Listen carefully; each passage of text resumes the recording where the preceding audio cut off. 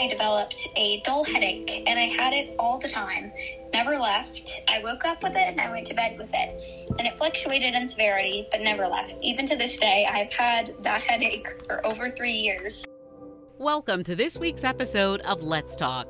It's been a minute since we've been together, but what you will learn about family, faith, and fundraising after a devastating diagnosis is worth the wait. What's interesting about my guest, Sydney Severance, is that she's only 19 years old, but her experience after being diagnosed with Ehlers-Danlos cranial cervical instability has made her stronger and wiser. Take a listen.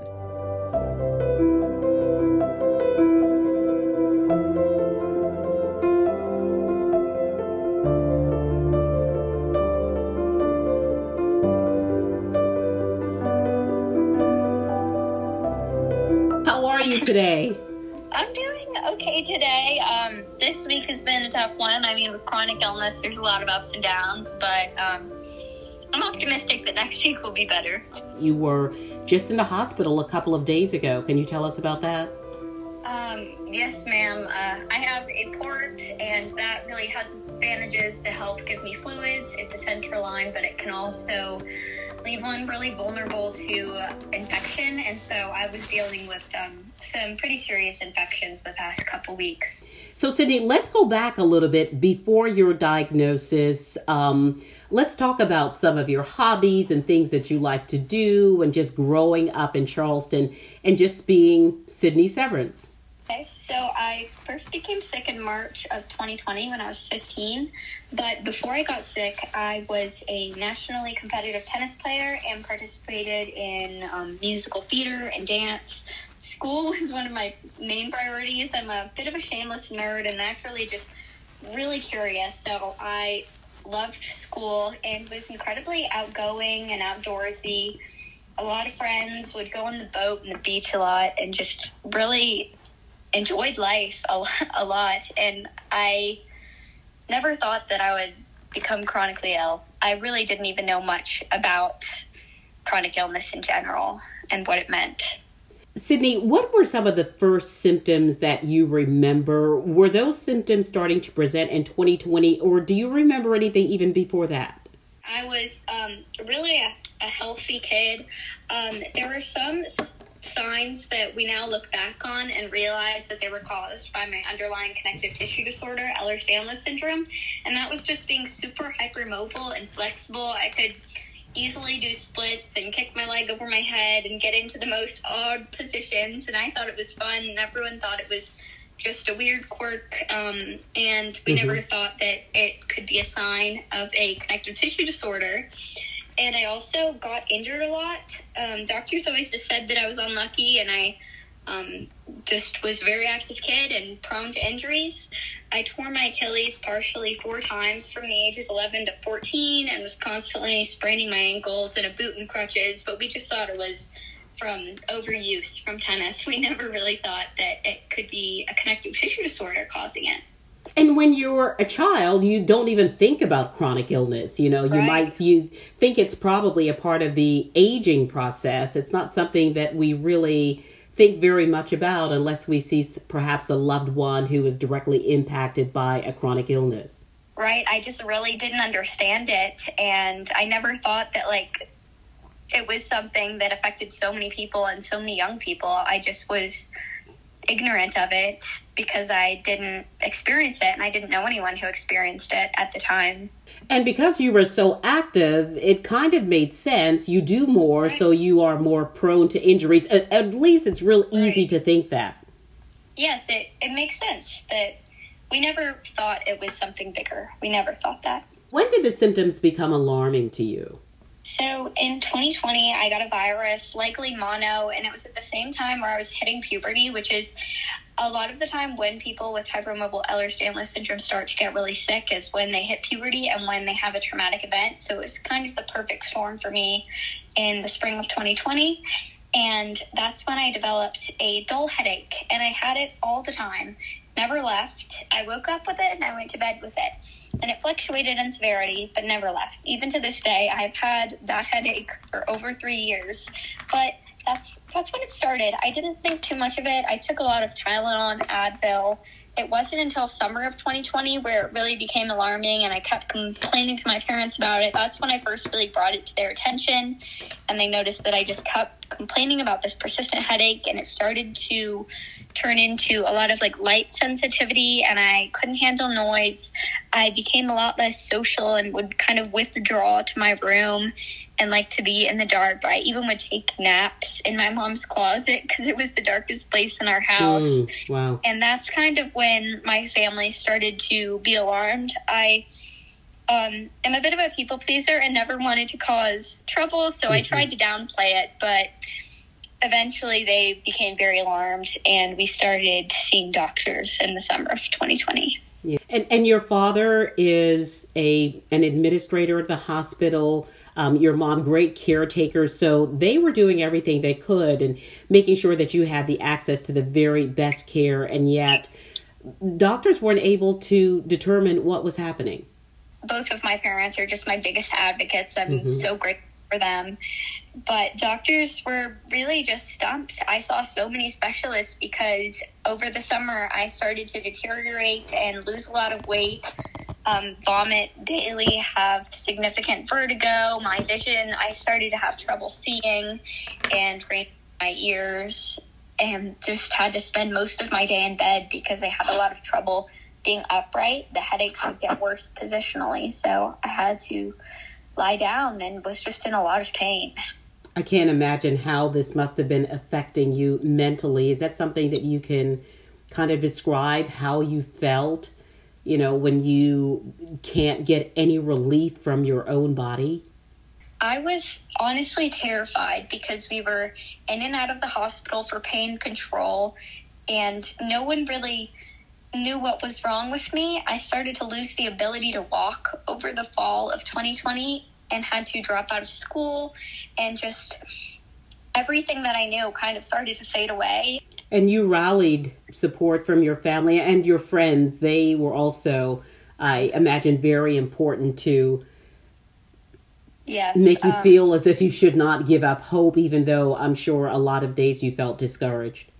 I'm so grateful for my family because that was really one of the big constants in my life, and they were always there for me, and they kind of kept me looking towards the positive side and kept telling me that this wasn't how it was going to be forever, and just giving me hope. And I just knew that even when I couldn't fight for myself, they were going to keep fighting for me. So I think I'm just very, very lucky to have a family like mine. And you're not an only child, right? No, ma'am. I am the oldest of four. We are back to back. Overall, I think it was just the people in my life and my faith. I'm Christian, and my faith really brought me a lot of peace. I never thought that God did this to me. I just thought that, it was something that was happening. Everyone deals with adversity, and that He would get me through it and help me derive purpose out of my suffering. So between my faith and my support system, I think that's what really got me through it. Let's talk about a little bit about this particular condition. Is there any genetic component? Is it something that your siblings have had to be tested for? Is there any family history? You've described the condition as very rare. So actually, it's not rare. Ehlers-Danlos syndrome is thought to affect 1 in 500 people. So it's really pretty common. It's just doctors don't often accurately diagnose it. A lot of people are misdiagnosed with fibromyalgia or pain conditions, or even sent to psychiatric hospitals. It's there's not a lot of education about it, so some doctors don't really know what it is, but it's definitely not rare. A lot of the comorbidities, like craniocervical instability, are more rare. Okay, so that's the portion of it that's rare. Yes, ma'am. Okay. And actually the genetic lab, the Norris lab at MUSC that I spoke about earlier, they're looking into the genetic. They're trying to identify a gene, and they actually have identified a candidate gene for hypermobile Ehlers-Danlos syndrome, because right now there's no genetic test for the condition. It is only like a clinical exam to test how one's joints bend and among other things. But they're trying to identify the genes, which will be really helpful for people to get an earlier diagnosis, because if I were diagnosed earlier, I would have stayed away from very strenuous sports like tennis and dance, and maybe I could have prevented some of these comorbidities that I have now developed. So I think it's going to be very, very helpful when there is genetic testing for this condition. So is there anything that people should be aware of, symptoms that would have been indicative of this condition? I think that one of the main signs, especially early on, is just being extremely hypermobile. Like if your joints bend backwards and it's very easy to rest in extremely odd positions, that is one sign that can indicate that you might need to get checked up for hypermobile Ehlers-Danlos syndrome. But it presents so differently in different people that it is hard to say. November 17th, 2020 was a day that you've described as a day that things really changed for you. Tell me about that appointment and tell me about your relationship with Dr. Sunil Patel at the Medical University of South Carolina. He's also a personal hero of mine, as he's also my neurosurgeon. So we have that in common, yes. Wow, he is just amazing. He is so talented and gifted, and he really just took the time to listen to everything, read my chart, and just listen to all of my symptoms and what made things worse and what helped. And he was the first doctor that gave an explanation that made sense for all of my symptoms. He also was the first to bring up Ehlers-Danlos syndrome and diagnose me with the connective tissue disorder hypermobile Ehlers-Danlos syndrome, which I had never heard of.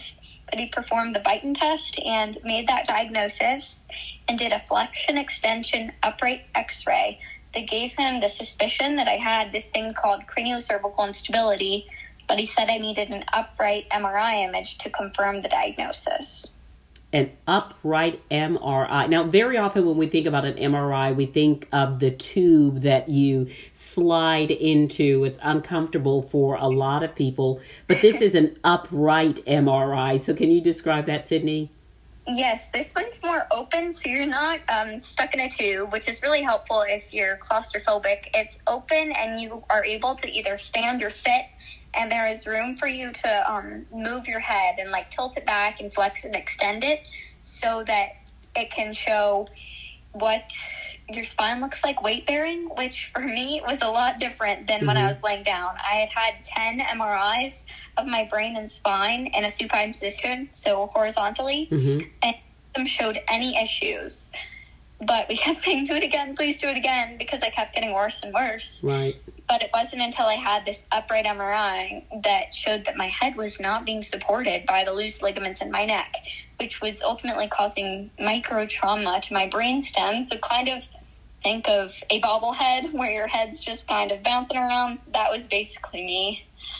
Wow, what a way to illustrate that. Really helps us to put it into perspective what you were going through. So this is what cranial cervical instability is and how it manifested in your body, that your ligaments, your neck can't support your head. Is that correct? Yes, and that's ultimately I had to become completely bedbound because it was too difficult for me to sit up. And this was what caused CCI, or craniocervical instability, is what caused that difficulty to sit upright and caused me to be completely horizontal in a laying down wheelchair or in my bed laying down.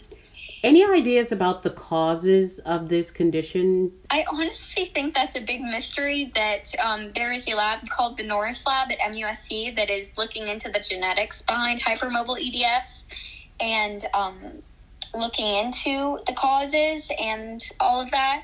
But I don't think that that's something that anyone really knows right now. It seems to be a mystery, but I hope that they figure it out soon. Sydney, let's talk about surgery and treatment for you. What did you have to undergo to treat your condition? So I had to get a skull to C3 spinal fusion, which was no walk in the park. It was a very painful, difficult surgery, but it gave me a lot of hope and was the first step towards getting healthier. So although it was really painful, it was honestly nothing compared to what I'd already been going through for many months. So you go through the surgery and lots of treatment, rehabilitation, amazingly challenging, but you didn't stop there. You go through all of this, and then you make the decision to try to raise money so that others could benefit from this very valuable tool, the upright MRI. How did you come to the decision that you need to raise money so that MUSC could have this piece of equipment available for others?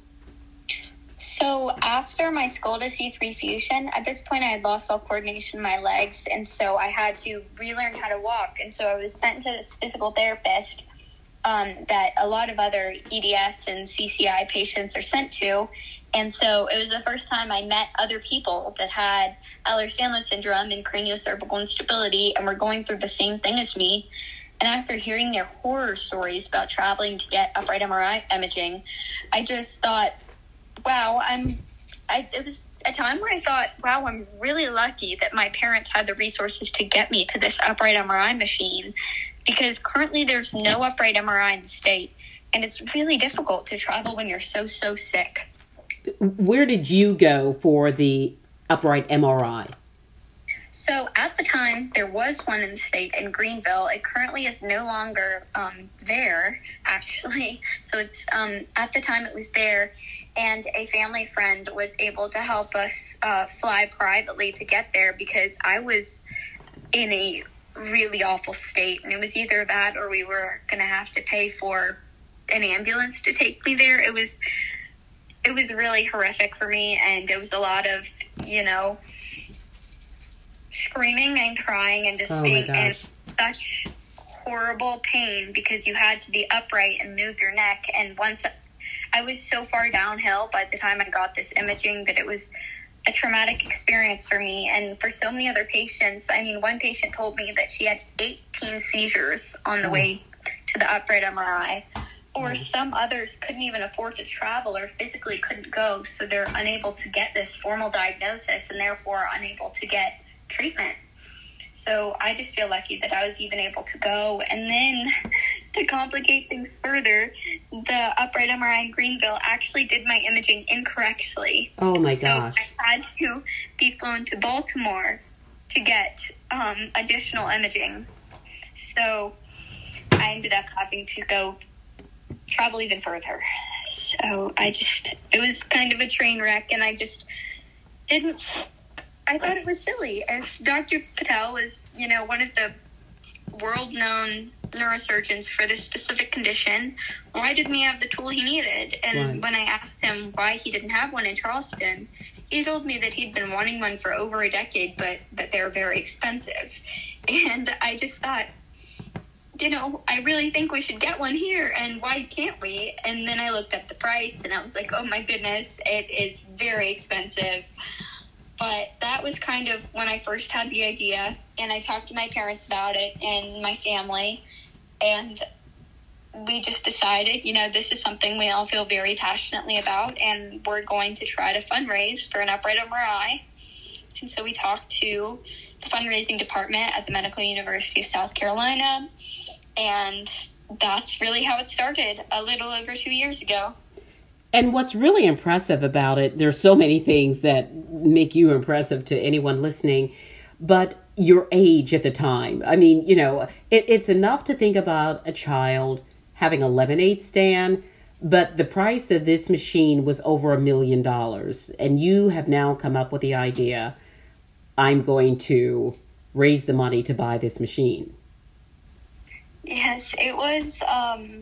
I'd never done any type of fundraising before, so it was all very foreign to me. But it really gave me a purpose. For most of the time when I was fundraising, I was mostly bedbound, which made it difficult. I did some public speaking opportunities when I was well. at one of the events, I even had the opportunity to speak with Miss America 2020, who also has EDS, and I was scheduled to speak after her, and I went in a little nervous, but then she spoke, and I was a lot more nervous because she was so polished, and I was just a teenager speaking to a large audience for the first time, but I just kind of really was passionate about it, and so I did things that scared me. I started spreading awareness through social media.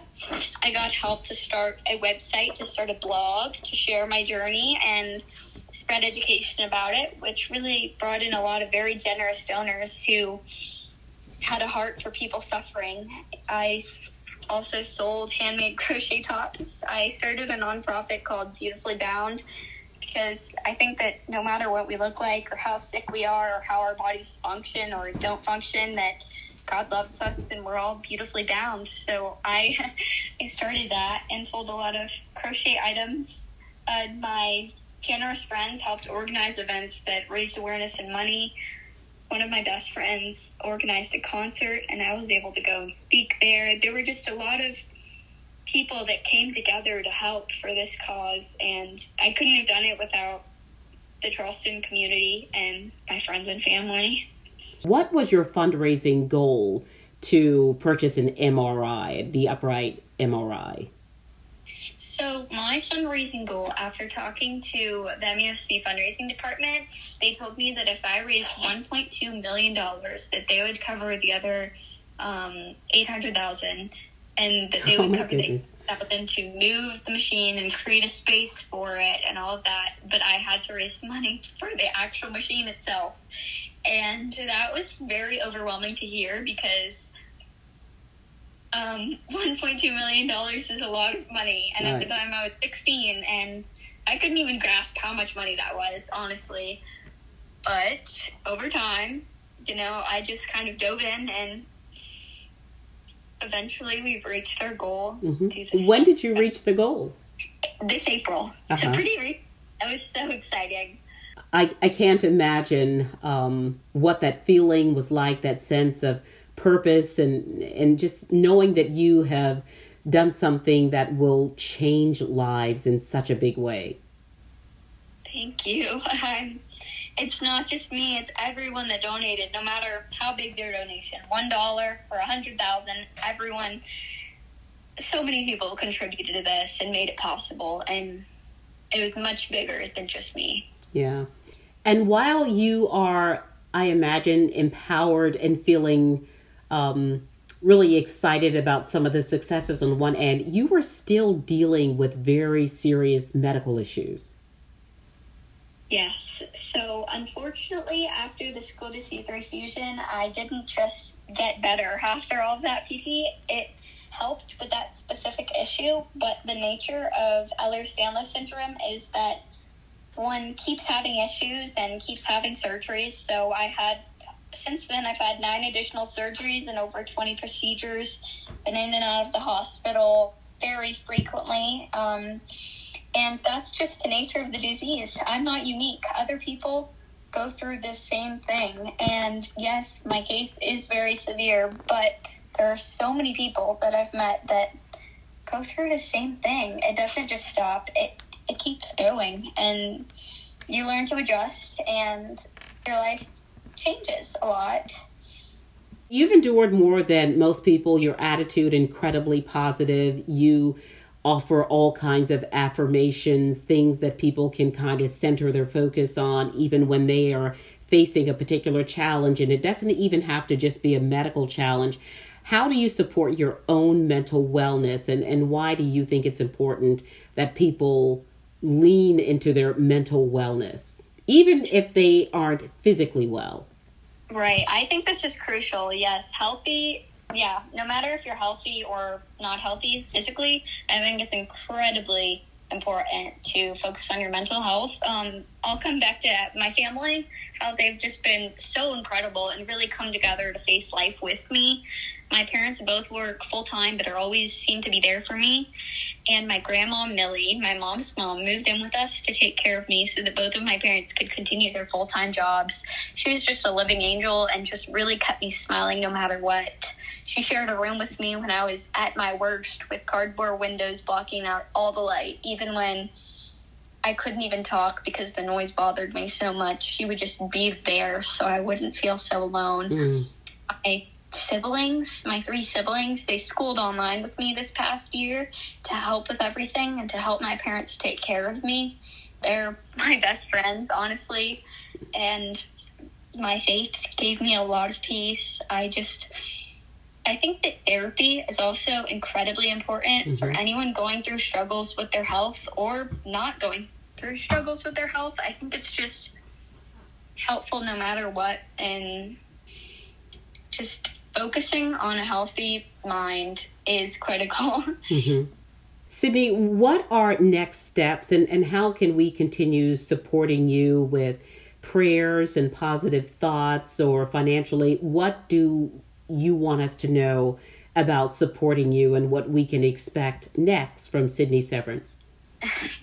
So I've really loved to spread awareness through social media on my account, Operation Upright. And even though the fundraiser has met its goal, I will continue to write blogs and just kind of share my health journey, because I found that to be an incredibly positive thing and a great outlet for me to just spread awareness. It's become a big passion of mine, so I will continue to do that. I also just graduated high school. Congratulations. Thank you. Going to college in the fall. It's my dream to, pursue medicine, pursue a career in medicine eventually, and help people that are going through similar things that I've had to deal with. That's just a big thing that helps remind me to keep going, because I want to help people that are in my position and don't necessarily have doctors that have been educated on the specific disease that they have. And so that's kind of my plan for the future. I know that I'll continue to deal with health issues, but I will just keep going the best I can and try to approach life from a hopeful outlook. Sydney Severance, it has been such a joy to speak with you and to hear your story. You are making great strides in the community and in the world, and we just encourage you to keep moving forward. Is there anything we haven't discussed that you want people to know about Operation Upright or about Sydney Severance? Operation Upright hasn't just been a fundraiser to me. Operation Upright has been a personal mission to live life upright, because throughout the past 3 years, my spinal issues have made it difficult to be physically upright. I've spent months and months living life completely horizontal. So Operation Upright reminds me to not take the little things for granted, like being able to sit upright, to stand, to walk, to see, to eat. These are things that I used to do every day and that most people do every day. And I didn't used to actively be grateful for these things, because I used to, think that these abilities were expected, but they can be taken away, and when they come back, it's a gift. So I just like to remind myself that the little things that I am able to do are gifts, and to just not take it for granted anymore.